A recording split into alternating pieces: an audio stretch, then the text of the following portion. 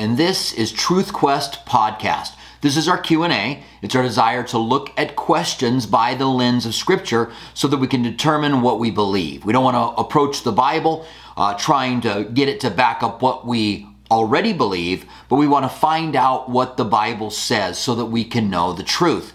We are on a truth quest. Now, while you guys are loading up your questions, and if you have a question, write the word question before it, or a question mark or a Q, and then write out your question, and we'll get to them in order. It's good to see you guys. I hope you guys are blessed. I hope you are having a good day. And so we have a question all ready to go. And this is, the question is, what would you say to someone who struggles with anger? So anger is a work of the flesh, right? Outburst of wrath. And if you are an angry, seething person for whatever reason, and you've got a quick button, it is the flesh. It's like anything else that you battle in the flesh. The way that you overcome it is to walk in the Spirit. So the Bible says, walk in the Spirit, and you will not fulfill the lust of the flesh. That means that you endeavor to take every moment and to be under the influence of the Holy Spirit and not the influence of the flesh. The Bible also says, delight yourself in the Lord and He'll give you the desires of your heart. So as you delight yourself in God, your desires change. Because if you're delighting in God and you have some desire for an outburst of wrath, then, well, God doesn't want you to have that. So if you're going to have the desires of your heart, when you delight yourself in the Lord, there's a change that happens. The sanctification of an individual becomes much stronger. The New Testament equivalent to that is in John 15, where it says, abide in Him and let His word abides in you, and you can ask for whatever you desire, and it will be done for you. And so if you walk in the flesh, then you will not if you walk in the flesh, then you're going to have the deeds of the flesh. But if you walk in the Spirit, you'll have the fruit of the Spirit, which is love, joy, peace, patience, kindness, goodness, faithfulness, gentleness, and self-control. And that's what you need to overcome an outburst of wrath. Or if you're just a person that is just angry all of the time, you walk by the Spirit and you will not fulfill the lusts of the flesh. I know it sounds simple, and it sounds like maybe it's an oversimplification, but learning to walk in the Spirit is not easy. You've got to really determine that you're going to do that. You repent from walking in the flesh, and you tell God, I want to walk in your Spirit every day. I want to interact. I want to be in the Spirit when I'm driving. I want to be in the Spirit when I'm in conversations. I want to be in the Spirit when I'm disciplining. I want to be in the Spirit all of the time, and you will not fulfill the lusts of the flesh. All right, so thank you very much for your question. We're going to go ahead and get to the questions for the day. We have a few of them here already. We have the first one from Debbie. Debbie says, greetings, Pastor Robert. God bless you and your family during this time of Thanksgiving. Thank you, Debbie. I appreciate that. You too. We have another question here from Jari. So Jari says, hi, please explain the Deuteronomy 30 verse 19 that both you and your descendants may live. All right, Jari, good to see you. Hope you're doing well. Let's go ahead and go to Deuteronomy 30 verse 19. 30 verse 19. So let me get there and I'll go ahead and put it up on the screen for you. 17, 18, 19. All right, well, before I read it, I'll put it up. All right, and there we go. So in verse 19, it says, I call heaven and earth as witness again today against you, that I have set before you life and death, blessings and cursings. Therefore choose life, that both you and your descendants may live, that you may love the Lord your God with all that you may love the Lord your God, that you may obey His voice, and that you may cling to Him. For He is your life and the length of days, and that you may dwell in the land which the Lord swore to your fathers, Abraham, Isaac, and Jacob, to give to them. All right, let me just take a quick look at the context here. I'm going to go ahead and get you out of here so I can go back and look at the context. I think this is, let's see, I think that this is the Deuteronomy, so it's the second law, and he's giving them this choice over life and death to be able to live for him and being able to choose over life and death. So Jari's question is, hi, please explain the end of Deuteronomy 30 verse 19, that both you and your descendants may live. So God's giving them warnings against what he really knows that they're going to do. He knows that they're going to go into the land. This is the second generation, and this is the giving of the law to the second generation. The first generation has already been scattered in the wilderness because they refused to go into the promised land through unbelief. And as Moses gives them this instruction, again he says to them, I call heaven and earth as a witness against you today, that I've set before you life and death, blessings and cursings. Therefore choose both life, that both you and your descendants, choose life that both you and your descendants may live. So as they go into it, the land, they establish the land, then they live, and because of that, their descendants will follow in their footsteps. So I think that that's what God is saying. I don't think that this is covenant theology, the idea that when someone is a Christian, their children are automatically Christians as well. Of course, they have to choose life as well. So let me go ahead and put it back up here on the screen and read it again, and I'll give you a couple of different ways that people read this. All right? I call heaven and earth as a witness against you, and that I have set before you life and death, blessings and cursings. Therefore choose life, that both you and your descendants may live. So the way that they read that is, if you choose life, then you and your descendants are going to be able to live. But there's no reason to think that he's not saying you and your descendants have to choose life, that both you and your descendants may live. It's like the Philippian jailer. What must I do to be saved? Believe and be baptized, both you and your whole family, and you will be saved. So you will be saved, both you and your family. The family has to believe and be baptized as well.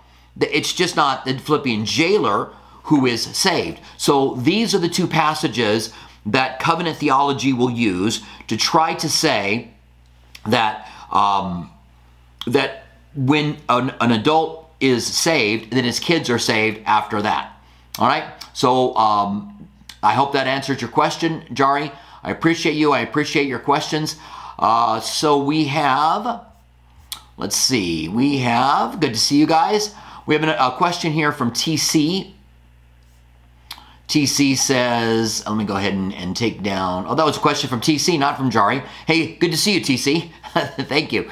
Those blue, YouTube backgrounds get me. All right, so thank you, TC. I appreciate that. We have yeah, Pastor's wrong. I'm TC1. Yep, I got that. I am wrong. All right. So now we have a question from Jari. All right. Thanks again, TC. Good to see you. Jari, good to see you again. All right. This one really is from Jari. What if Israel had chosen Jesus? What would happen to the Gentiles? And had they just gone into the promised land? Thank you. Okay. What if Israel had chosen Jesus? What would have happened to the Gentiles? And had they just gone into the promised land? Thank you. Okay, so I don't understand the second part of that question, but let me answer the first part, and then I'll see if I can't cipher that out, Jari.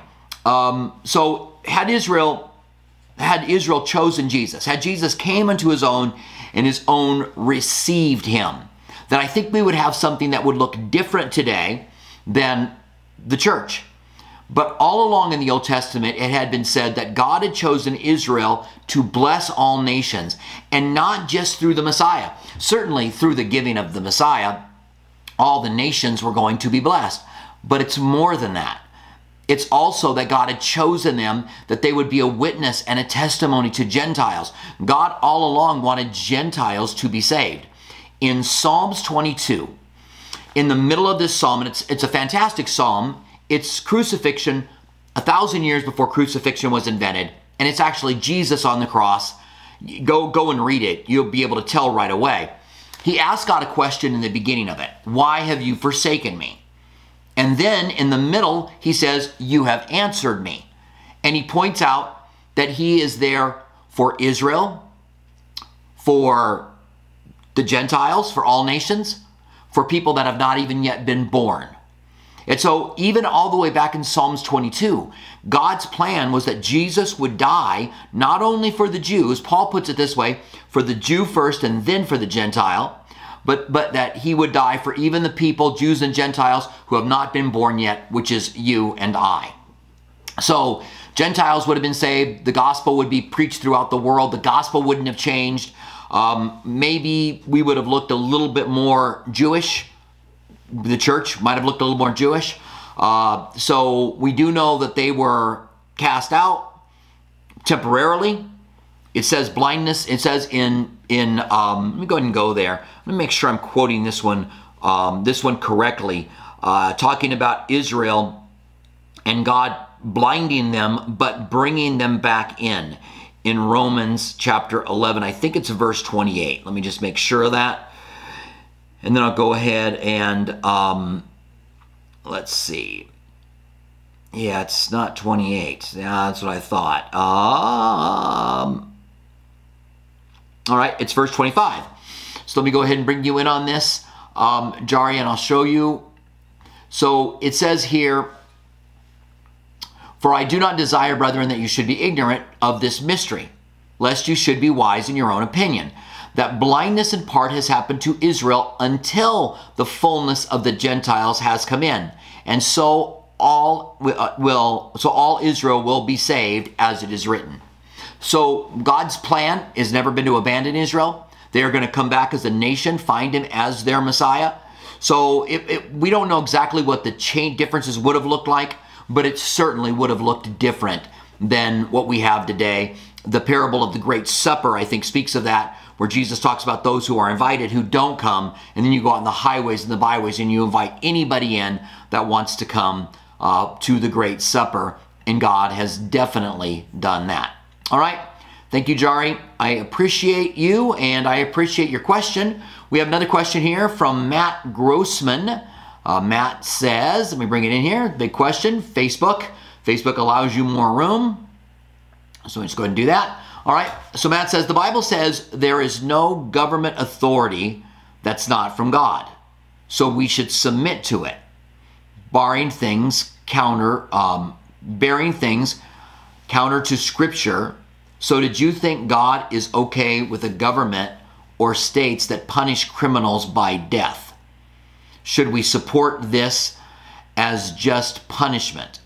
I have always been in support of it, but recently rethinking it. All right, so Matt, a couple of things come to mind. First of all, yeah, the Bible says that God puts governments in place. There can be completely corrupt governments that hopefully will be replaced. And I think that this speaks of almost every government that's out there, that they're going to make rules and pass rules for your peace, so you want to pray for them and submit to them. As far as capital punishment goes, you know, God had capital punishment in the law, right? For Israel. They were a theocracy ruled by God. And if there were certain things that you did, there was corporate punishment that came along with it. However, it's interesting that at times they never did it, and they didn't do it. David should have been put to death, but David wasn't put to death. Others should have been put to death, and they weren't put to death. So I think that we should be merciful as we can be. And I think that governments should be just.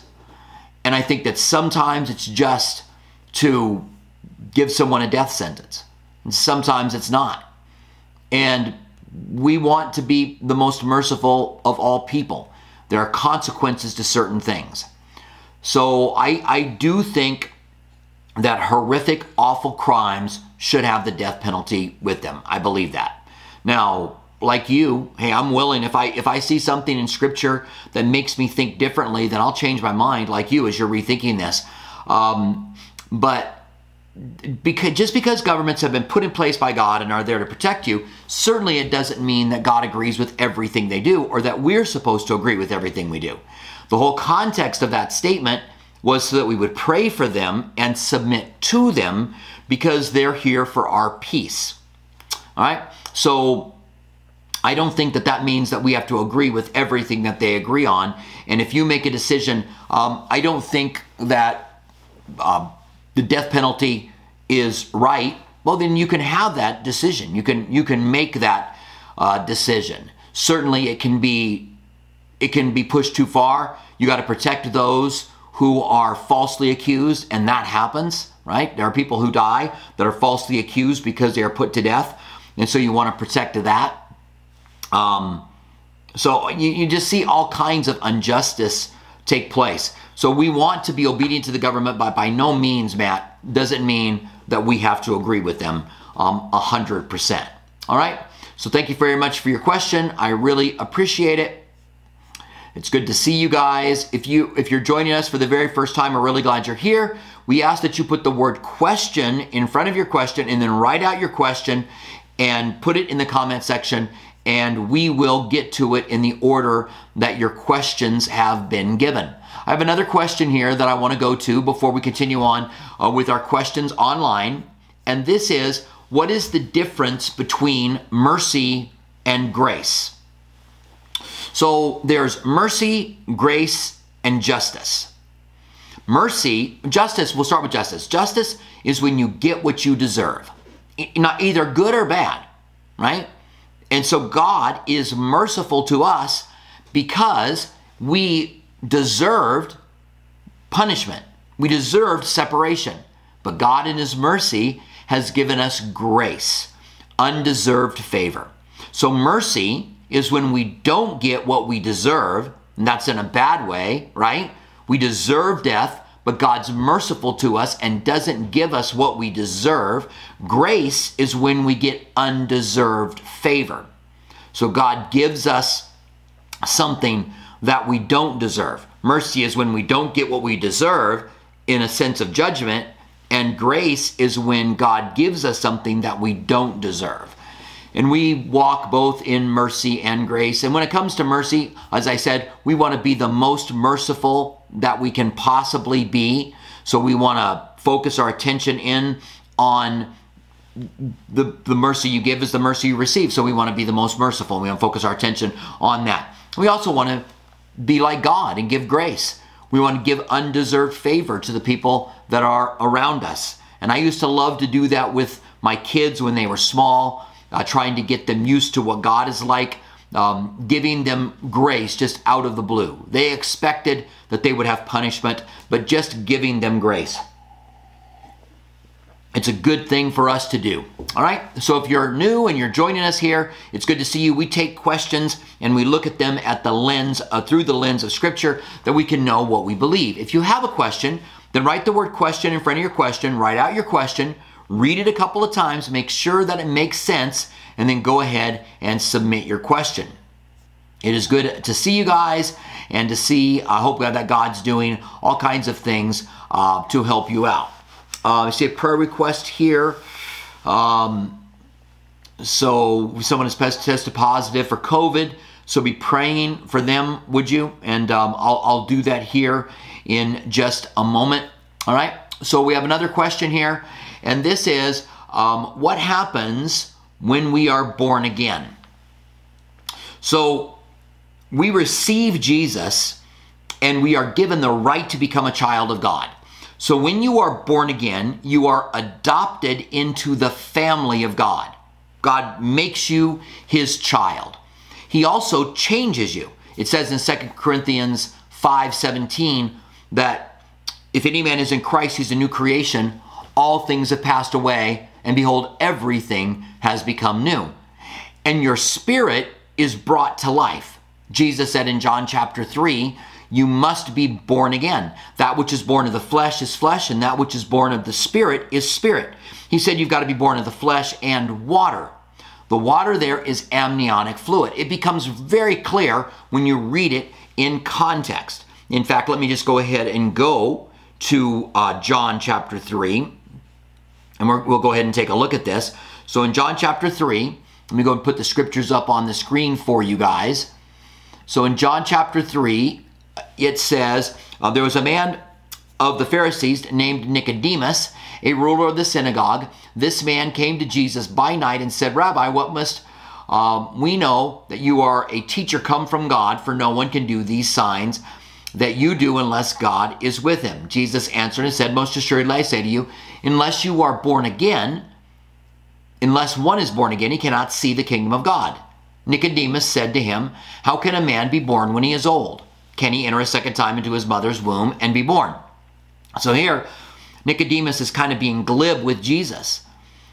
He knows you're not going to crawl back into your mother's womb.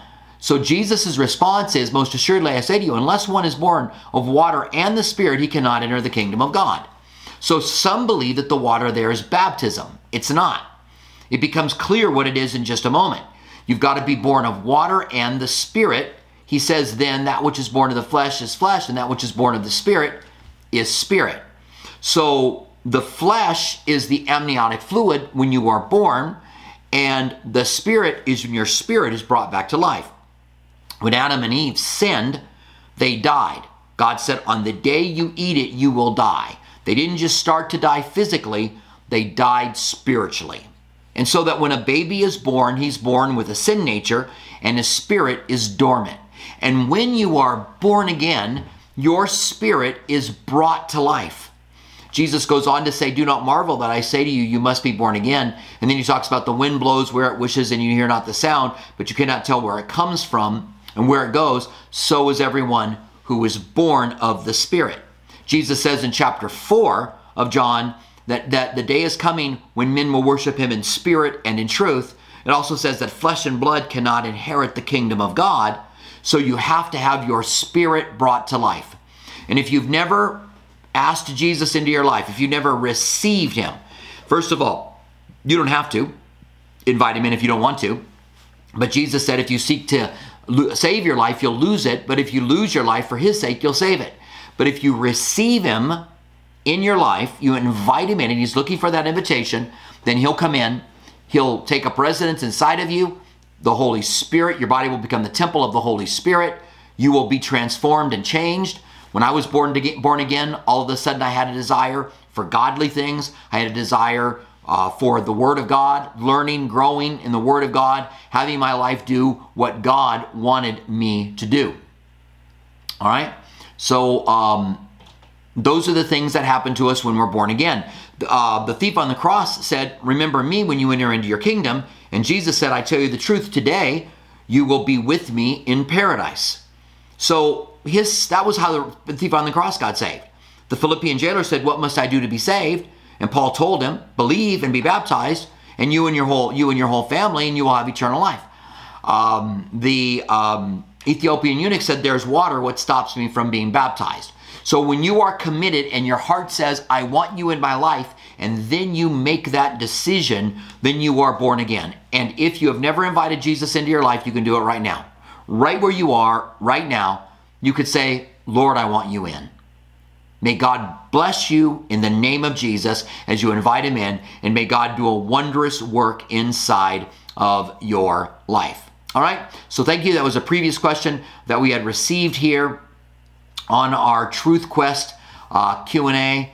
All right, we have another question here, and I just want to make sure that I'm not missing any. All right, so yep. All right, so let me go ahead and get to this next question.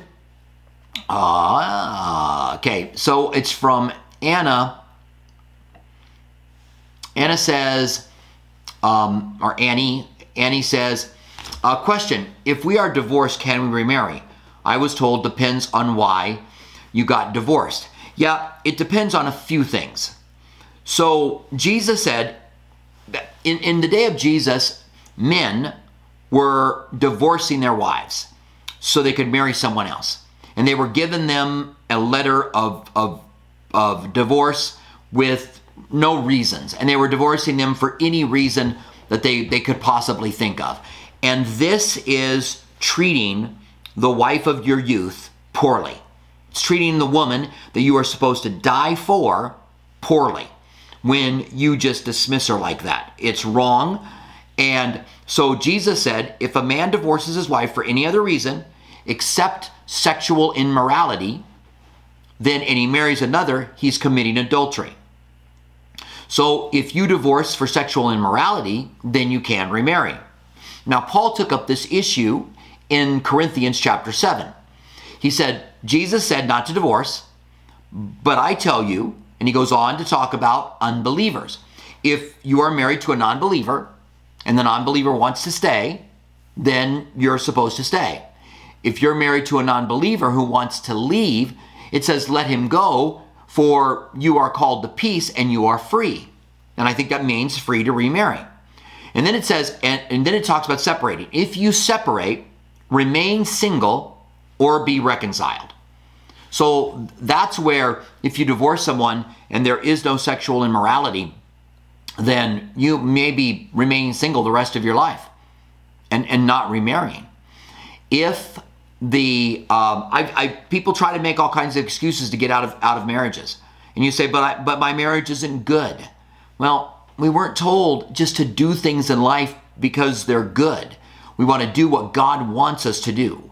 And I've seen people try to say that they have been abandoned because their wife left them, or because their husband left them, but they're both Christians. It's unfortunate. But if they're not a non-believer, then you remain unmarried. Now, if they remarry, then they have broken that marriage vow, and that frees you up. Or if they get into a relationship and have sex in that relationship, then that frees you up to be able to remarry. So that can lead someone to say, I'm in a pretty miserable marriage. I'm going to go ahead and separate. I realize that when I do, my husband's going to find somebody else. And when he does, I'll be free to remarry. Now, that might work. You may be able to go ahead and pull that off. But do you think you manipulated God? The Bible says, be not deceived, God is not mocked. Whatever a man sows, that he will reap. And I don't think trying to manipulate God is a good idea. I think instead we want to live our lives doing the very best thing that we can, living wholeheartedly for Him. All right? So, yeah, it does depend on why you got divorced, but it also depends on what's happening with your partner now. And of course, let's just say that you divorce and then they die. Then you would be free to marry someone else as well, because you wouldn't be committing adultery anymore. All right, Annie, thank you very much. I hope that answers your question, and I hope that you have a good day. If you're joining us here, we look at questions through the lens of Scripture. Our desire is to know what the Bible has to say, that we can know what we believe. And we can then search the Scriptures to find those things out. So we do have another question here. And let's see. Yeah, we have another question here. Does Acts 2:38 teach that baptism is necessary for salvation? Acts 2:38. Let's go ahead and open that up. All right. So we have Acts 2:38. Let me go ahead and get this, and then I'll put it up on the screen for you. All right, so Acts 2:38 says, let me go ahead and get this up. All right. So Peter's preaching, this is the message of Pentecost. The day of Pentecost, the Spirit has come down upon the 120 in the upper room. Peter is suddenly filled with the Spirit, and he preaches just a great sermon. He gives the gospel. He's straightforward. He doesn't pull any punches. And then he says this. Then Peter said to them, repent, and let every one of you be baptized in the name of the Lord Jesus for the remission of sins, and you will receive the gift of the Holy Spirit. For the promise is that you and your children and all who are afar off, as many as the Lord will call. So the question here is, when he says that when he says repent and be baptized for the remission of sins, right? Let me read that again as it says it. Then Peter said to them, repent and let every one of you be baptized in the name of Jesus Christ for the remission of sins. Is the remission of sins from the repenting, which is the change of life? You're now going to live for God. You're inviting Him in. You're no longer going to live for yourself. Or is it baptism? So the Bible says, believe and you will be saved. those who call out upon the name of the Lord will be saved. The Bible says, believe and be baptized and you will be saved. Here, repent and be baptized and you will, for the remission of sins. But it never says, be baptized and you will be saved. It's always connected with believing, with repenting. No, I believe that repentance is something that Christians are supposed to do. But we know that baptism cannot save you because the Bible says that.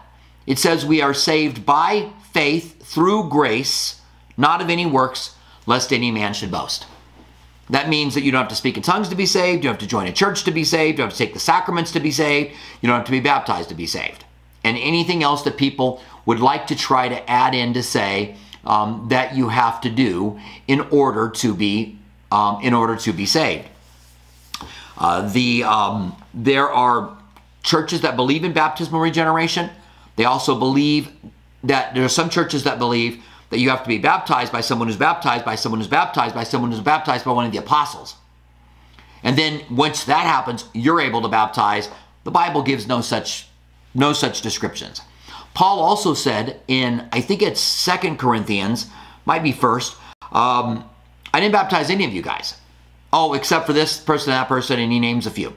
And then he says, for God did not send me to baptize, but he sent me to preach the gospel. If baptism was the gospel, Paul would have never have said that. God didn't send me to baptize, but to preach the gospel. So our call is to preach the gospel, and once they receive, then they are baptized. So if you're listening to this and you've never been baptized, then you want to make sure that you do get baptized. All right? So again, thank you very much for your question. If you're new here, if you're just joining us, we want to welcome you. I hope you guys are really blessed. If you have a question for us, write the word question out, then write your question, then reread it, make sure that it makes sense, and then go ahead and submit it in the comment section, and we'll get to it in order. We've got a couple of other questions that are loaded up here. We have another question. What is the gospel? So Jesus said, repent and believe in the gospel. Most of us know and understand that the gospel means what is the good news. By the way, this question was a lot more complex with the person wrote it. I just kind of boiled it down. There was some nuance to the question, and I'll try to make sure that I hit that nuance, all right? So I'll get all of those nuances. So the gospel, we're told what it is in 1 Corinthians chapter 15. Let me go ahead and go there, and I'll put it up on the screen for you guys, and we will take a look at it. So 1 Corinthians chapter 15, right in the very beginning. Let me go ahead and put it on the screen for you. It says, moreover, brethren, I declare to you the gospel, which I preach to you, which you also receive, by which you stand, by which you are saved. So they received, Paul preached it to them, they received it, they stand in it, and now they're saved by it. That's how you respond to the gospel. You hear the gospel, when it's preached, you receive it, you stand in it, and you're saved by it. It is, he says in Romans 1:18, I think it's Romans 1:18, the gospel is the power of God unto salvation. And then he goes on to say, if you hold fast to which I have preached to you, unless you have believed in vain, for I delivered to you first of all that which I also received. So Paul didn't come up with the gospel, and there are people who claim that he did, but Paul did not come up with the gospel. The rest of the Bible, the disciples taught the gospel as well, but now he's going to tell us what the gospel is, which was delivered first of all, that which I also received, that Christ died for our sins according to the scriptures. So the Old Testament foretold that Jesus died for our sins. The Bible says that when Paul would go into a city, he would go into the synagogue and he would reason with them from the scriptures that Jesus was the Messiah. And when you are presenting the gospel, you want to talk about it being foretold. You want to find those passages like Isaiah 53 in the Old Testament that talk about Jesus giving his life for our sins and God laid upon him the iniquity of us all. And then you are now giving the gospel. Now there's two other parts to the gospel. It says, and that he was buried and that he rose again according to the scriptures. Now these are, interestingly enough, what we call part of the indisputable facts. There are several indisputable facts about Jesus. There was a time when people used to dispute these, but over time, they got to the point where they're not disputing them anymore. And that is, number one, that Jesus existed. There are people who are mythicists today. They believe that Jesus was a myth, but virtually there are no scholars that believe that. All scholars, when you go back and you take a look at, what happened with Jesus, the life of Jesus, what happened afterwards, how fast the gospel went around the world, what the disciples did, then there's no doubt that Jesus existed. There's also secular historians, and not just a few of them. There's Jewish, Roman, that talk about Jesus and being crucified under Pontius Pilate. So the crucifixion is also an indisputable fact. The burial is an indisputable fact. That the empty tomb is an indisputable fact. That the disciples believed that Jesus rose from the dead and believed that they saw him. And notice the way I say that, they believed it. So that's the indisputable fact. Even non-believers are going to say the disciples believed that he rose from the dead. That's why they were willing to sacrifice their lives and give them to Christ and give them to Jesus. And so people today who say that there are no,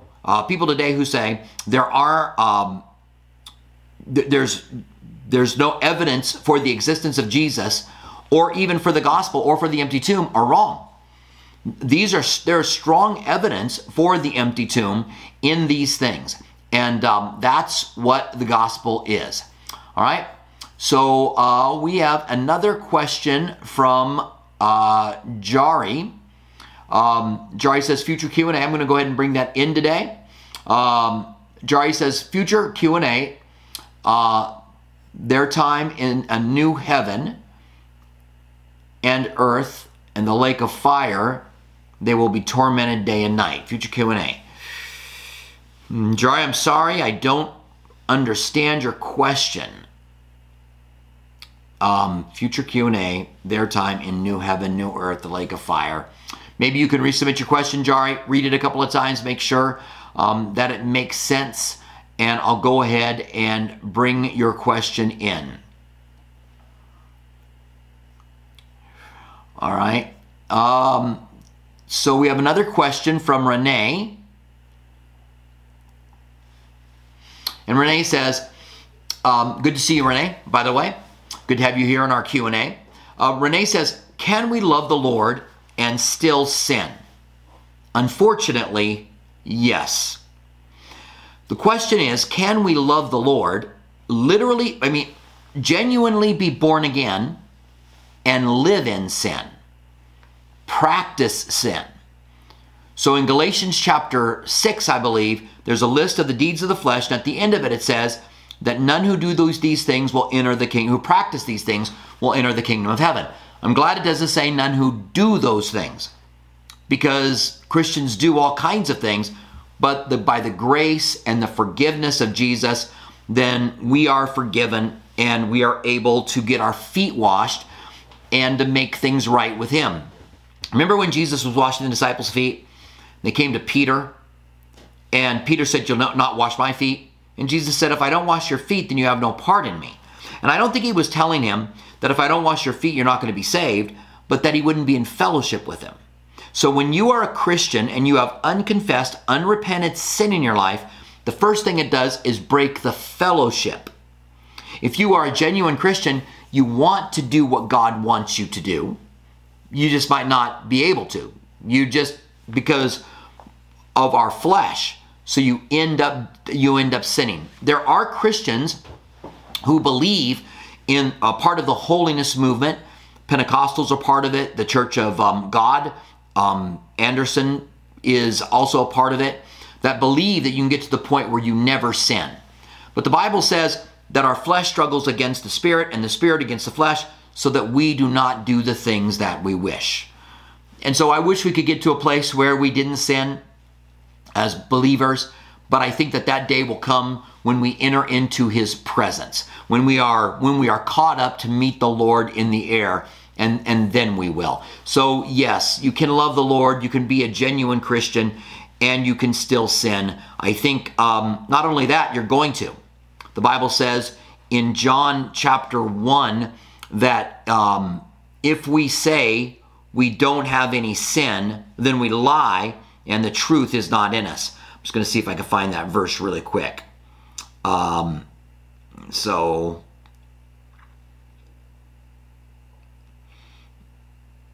right, yeah, so I'm not, I haven't been able to find it. But it does say, if you say that you have no sin, you're a liar.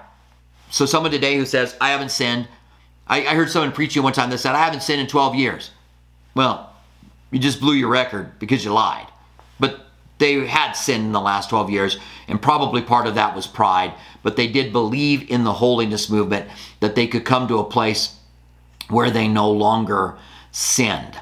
It does say at the end of 1 John, if anyone is in Christ, he does not sin, and the evil one cannot touch him. The phrase there, does not sin, really means practicing sin. We've got to read it in context, and you've got to read it in the context of the rest of the Bible.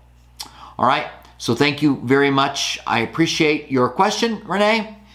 We have a question from Jari. Question, is there time? Oh, yeah, all right. Yeah, let me go ahead and bring it in. Thank you, Jari. Good to see you again. Is there time in the new heavens and the new earth? I don't think so. I think that God lives outside of the realm of time, and I think that we're going to go into an existence where there will not be time. We will be in eternity, and we're going to learn how not to live in time. That's why when people think of heaven and they go, I'm going to be bored after 10,000 years, a million years, I'm going to be bored, and I'm just going to wish that I don't exist. If you saw The Good Place, then you know that that is that kind of thinking. There's going to come a time when you just wish you didn't exist, and so you're just going to walk out of the frame, and you're not going to exist anymore. That's not true. In God, there is fullness of joy. In his presence, there is fullness of joy. We are going to be complete, and we're going to be in eternity with him. And I think that God created the time, matter, space, time, matter continuum. And we know that they work together. If you go the speed of light, then time speeds up or slows down. And I think all of that comes into play in the creation of the universe. The Bible says that God shook out the universe like a blanket. And as he did that, everything was moving at an incredible speed. And I think that accounts for what we're seeing in the light trails and all of those things. And I think that time is a part of that. So God created time, and he is outside of time, and that's one of the reasons it's so hard to figure God out. And why, as a kid, I used to lay in the grass on my front yard in Albuquerque, not in Tucson, because we generally don't have grass here. And look up at the sky, I would think of God, and I would think he has to have a beginning, but he can't have a beginning. But he has to have a beginning, but he can't have a beginning, because I wasn't thinking of God outside of time. All right? Thank you, Jari, for your question. I appreciate that. If you're new here, we want to welcome you. If you have a question, then write the word question down, and then write out your question, reread it a couple of times, make sure it makes sense, and then go ahead and submit your question. We have a question from Annika. Annika, good to see you. She says, what do you believe qualifies a person to be a pastor? So I think, first of all, there is the call of God on his life. And the Bible says, and a pastor, one of the qualifications of a pastor is that he has to be able to teach. And the Bible says, let not many of you desire to be teachers, because you incur a stricter judgment, which is a scary passage for pastors. I don't know that the bar is set any higher for pastors, but one thing I do know is that pastors have to go over that bar. And so one of the qualifications is being able to teach. There are other qualifications in Timothy and in Titus that talk about him being the husband of one wife. And so that would make it, that polygamy, not divorce, as some churches try to make it. If you're divorced, you can't be a pastor. But there were people that were married to more than one wife, and in order to be an elder or a pastor, you couldn't be married to more than one wife. Has to be hospitable, not given to much wine. There are some other things that are said in the Bible about the qualifications of what a pastor must do, but those are the things that he has to do. I don't know the exact passage, Annika, otherwise I would go there and look at all the qualifications that are there for him. But I think those are the basics for what qualifies someone to be a pastor or not. I do think there are pastors that shouldn't be, and there are people that should be pastors that aren't. All right? So thank you very much, Annika.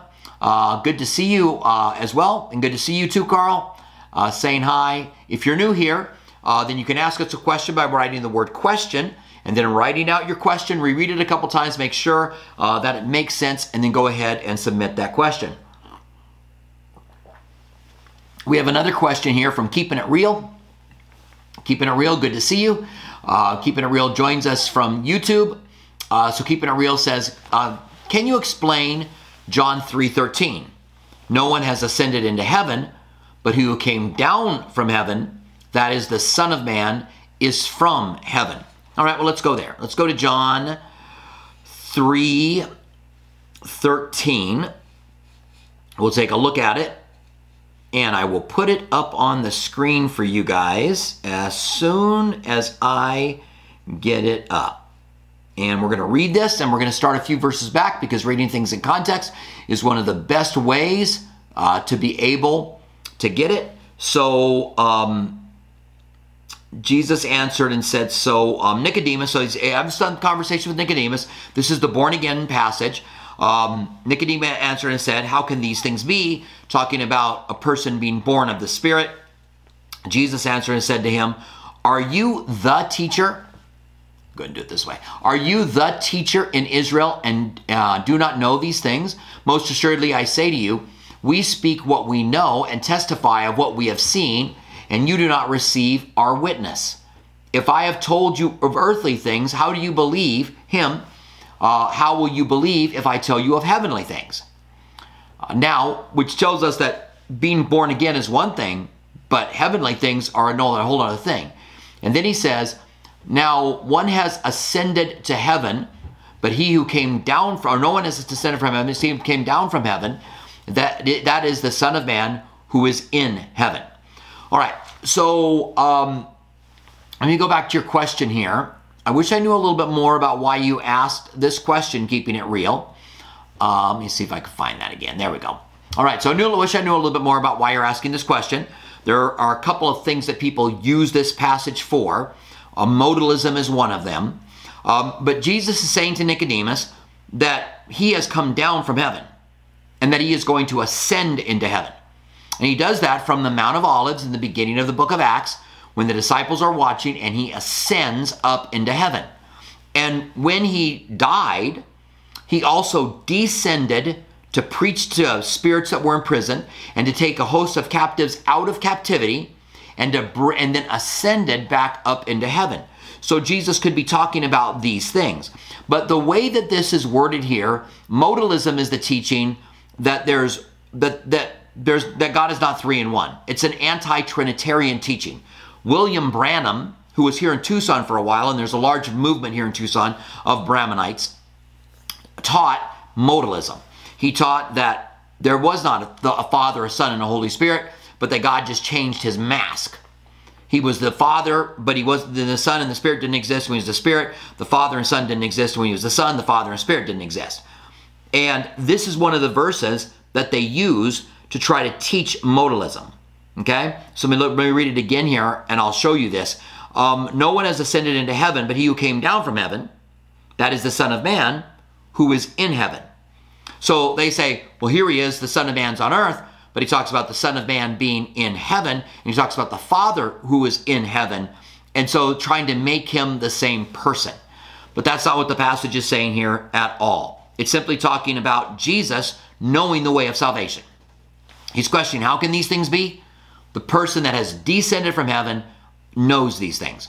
We're learning what eternal life is directly from Jesus. And that's what the passage is trying to say. And has nothing to do about the Trinity. And the Bible clearly teaches, what do you do with a passage that says the Father gave his Son? The Father gave his Son. So Jesus, when he was a father, gave himself. And when Jesus prayed to the Father, was he praying to no one? When the Father spoke from heaven and Jesus was on the earth, was he throwing his voice? There are problems with modalism, and I'm not saying that someone who believes in modalism can't be saved, but I'm saying it's possible they're not, because they're believing a different God. You're believing one that does not have the qualities and the characteristics of the biblical God. All right? So thank you very much, keeping it real, for your question. I appreciate that. And we have another question here from Wayne Rockin Red Dillinger. And he says, how are you, Wayne? Good to see you, by the way. Wayne says, do you believe that the Shroud of Turin is actually the burial cloth that covered Jesus? The Shroud of Turin is interesting. And they've done some scientific studies that have brought it back to the 12th century. But then there's also been studies of the pollen that's on it. This body was laid in the shroud. Then there were flowers that were put around it. Then the shroud was folded over. And then this image somehow got on there. And they don't know how it got on there. If it's a fake, if somebody faked it, it was a long time ago, and they did a good job of faking it. And now, when Jesus was raised from the dead, it says that he got up and folded up, that John looked at it and saw that his headpiece was folded and off to the side. So some say that Jesus then was wrapped in the body and had a headpiece on covering his face, but it doesn't mean they couldn't have had the Shroud of Turin over him and then put the face piece over him as well. Who knows how all of those things worked, and maybe those who are smarter than me or more informed about Jewish burial could be able to answer that question. But I think the jury is out on that.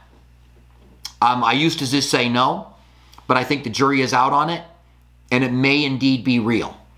And I plan on doing a hot topic on it in the future. I'm glad you reminded me of it. I've been kind of considering which hot topics to do, and maybe I'll do one here on the Shroud of Turin pretty soon, because I think it's extremely interesting, and it's possible that it actually is the burial cloth of Christ. All right, Wayne, thank you very much for your question. I appreciate that. If you are new here, it's good to see you. Really glad you're here. Hope that you're blessed by the time that you spend here. If you have a question for us, then write the word question in front of your question. Write your question out, reread it a couple of times, and then go ahead and submit it, and we will take your question. I hope I'm not passing by your question here. Your questions here, every so often I hear someone say that I didn't quite get their questions. All right, so we have another question here from Ocean Discovery. Ocean Discovery, is Mormon belief a form of modalism? No. Not at all. So what Mormons believe is that Yahweh, or Elohim as they call him, was a human on another planet just like us. And he lived such an exceptional life that he got to be a god over his own planet. And if you live an exceptional life, you get to be God over your own planet. So that's completely different. And I don't know what they believe about God being a Trinity, but I do know that they are not serving Yahweh, because Yahweh was never a man, never lived on another planet. It also ties into the polygamy and maybe polygamy is not the right thing to point to, but that Elohim is living with his wife and they're making spirit babies. They're having sex for all of eternity. And so who this wife of Elohim is a question. There's a lot of really strange things that Mormons believe, and they're trying to rebrand themselves today and trying to push those things away. And a lot of times, it's interesting, Mormons don't even know what they teach. Sometimes the elders that will come to your door don't even know what they believe or what they teach. And oftentimes, or they've been told to deny it and to sound like they are more mainstream. But no, it's not a form of modalism. There's certain Pentecostal groups that believe in modalism, as well as the Brahmanites who believe in it as well. William Branham was a faith healer, died in 65, I think, in an auto accident. And there are a lot of things that they say about William Branham. He denied the Trinity. It's interesting. He taught the Trinity up until the 60s, and then he denied the Trinity. All right. So thank you very much for your question. I appreciate that. Let's go ahead and take a look at one more. We're coming to the end of our hour here. And let's see. We have another one on here. Yep. What is easy believism and is it biblical? So this was a more lengthy question that was left on one of our former Q&As, and I went ahead and boiled it down. So what is easy believism and is it biblical? So this is kind of like one of the things of people today. When you say, if you receive Jesus, you're going to be born again. All you have to do is invite him in. And they'll say that's easy believism, that you've really got to repent. And to them, repent means that you do good things. You stop doing bad things. You're now doing good things. That would be works. And so when they fight against easy believism, they are fighting against, they're trying to bring the concept of works, that there's going to be some kind of a change, or that you're going to repent first. Well, repentance, yes, you do have to repent first, but repentance is pivoting. It means that you desire to no longer live the way you used to live, and now you want to live the way you want to live. That's what repentance is. It's not you actually having done the change yet. The change happens when you are born again and God transforms you. So easy believism, the battle against easy believism, and I do think there is such a thing as easy believism. You raise your hand to be saved, and if you raise your hand there, you're saved now. No, there has to be a transformation. You've got to see the difference in your life. And just declaring that someone is saved because they raise their hand or pray a prayer does not make them saved. That would be easy believism. There will be evidence that they made a genuine commitment to Christ when they follow through. Does everybody that raises their hands and pray their prayer come to Christ? No, not everybody does. But a lot of people follow through and are genuinely born again when they do that. All right, so that's what easy believism is. It biblical? What they say is easy believism is biblical, meaning that if you repent, you don't want to live the way you used to live, you want to now live for God, you're pivoting, and you receive Jesus, you invite him in, and you're transformed. That is not easy believism, and that is biblical. So what they try to say easy believism is not. A lot of times, those who teach against easy believism they teach against altar calls as well, giving people a chance to get saved. And look, you don't want to give an altar call, don't give it. But you got to give people a chance to get saved. At some point, you have to teach them and give them a chance. All right? So thank you very much. I appreciate you guys joining us today for our Q&A. It's been good to see all of you guys. I hope that you have a great day. We'll be back on Saturday for another Q&A. I hope you guys are blessed. I hope that you stay close to Jesus. We have a service in 2 hours. We'd love to have you guys join us for it. We are going to be talking about what Paul meant when he said, "Me to live is Christ and to die is gain." We're in our in-depth, line-by-line, verse-by-verse study in the book of Philippians, and we're still in chapter 1. This is our 4th study in the book of Philippians. We're really diving into it. And we would love to have you join us. You can come here, if you're in Tucson, you can go to our East Campus at 6 o'clock, our West Campus at 7:15, or you can join us live online at 6 o'clock. And I really appreciate you guys. I'm going to go ahead and sign out. We'll see you. You guys are welcome. I really do appreciate you, and I appreciate all the encouragement that you guys put here when I go back and I'm rereading what was taking place while I was answering the questions. And I just appreciate your guys' encouragement so much. All right, so I'm going to go ahead and sign out. I'm finished. I love you guys. We will see you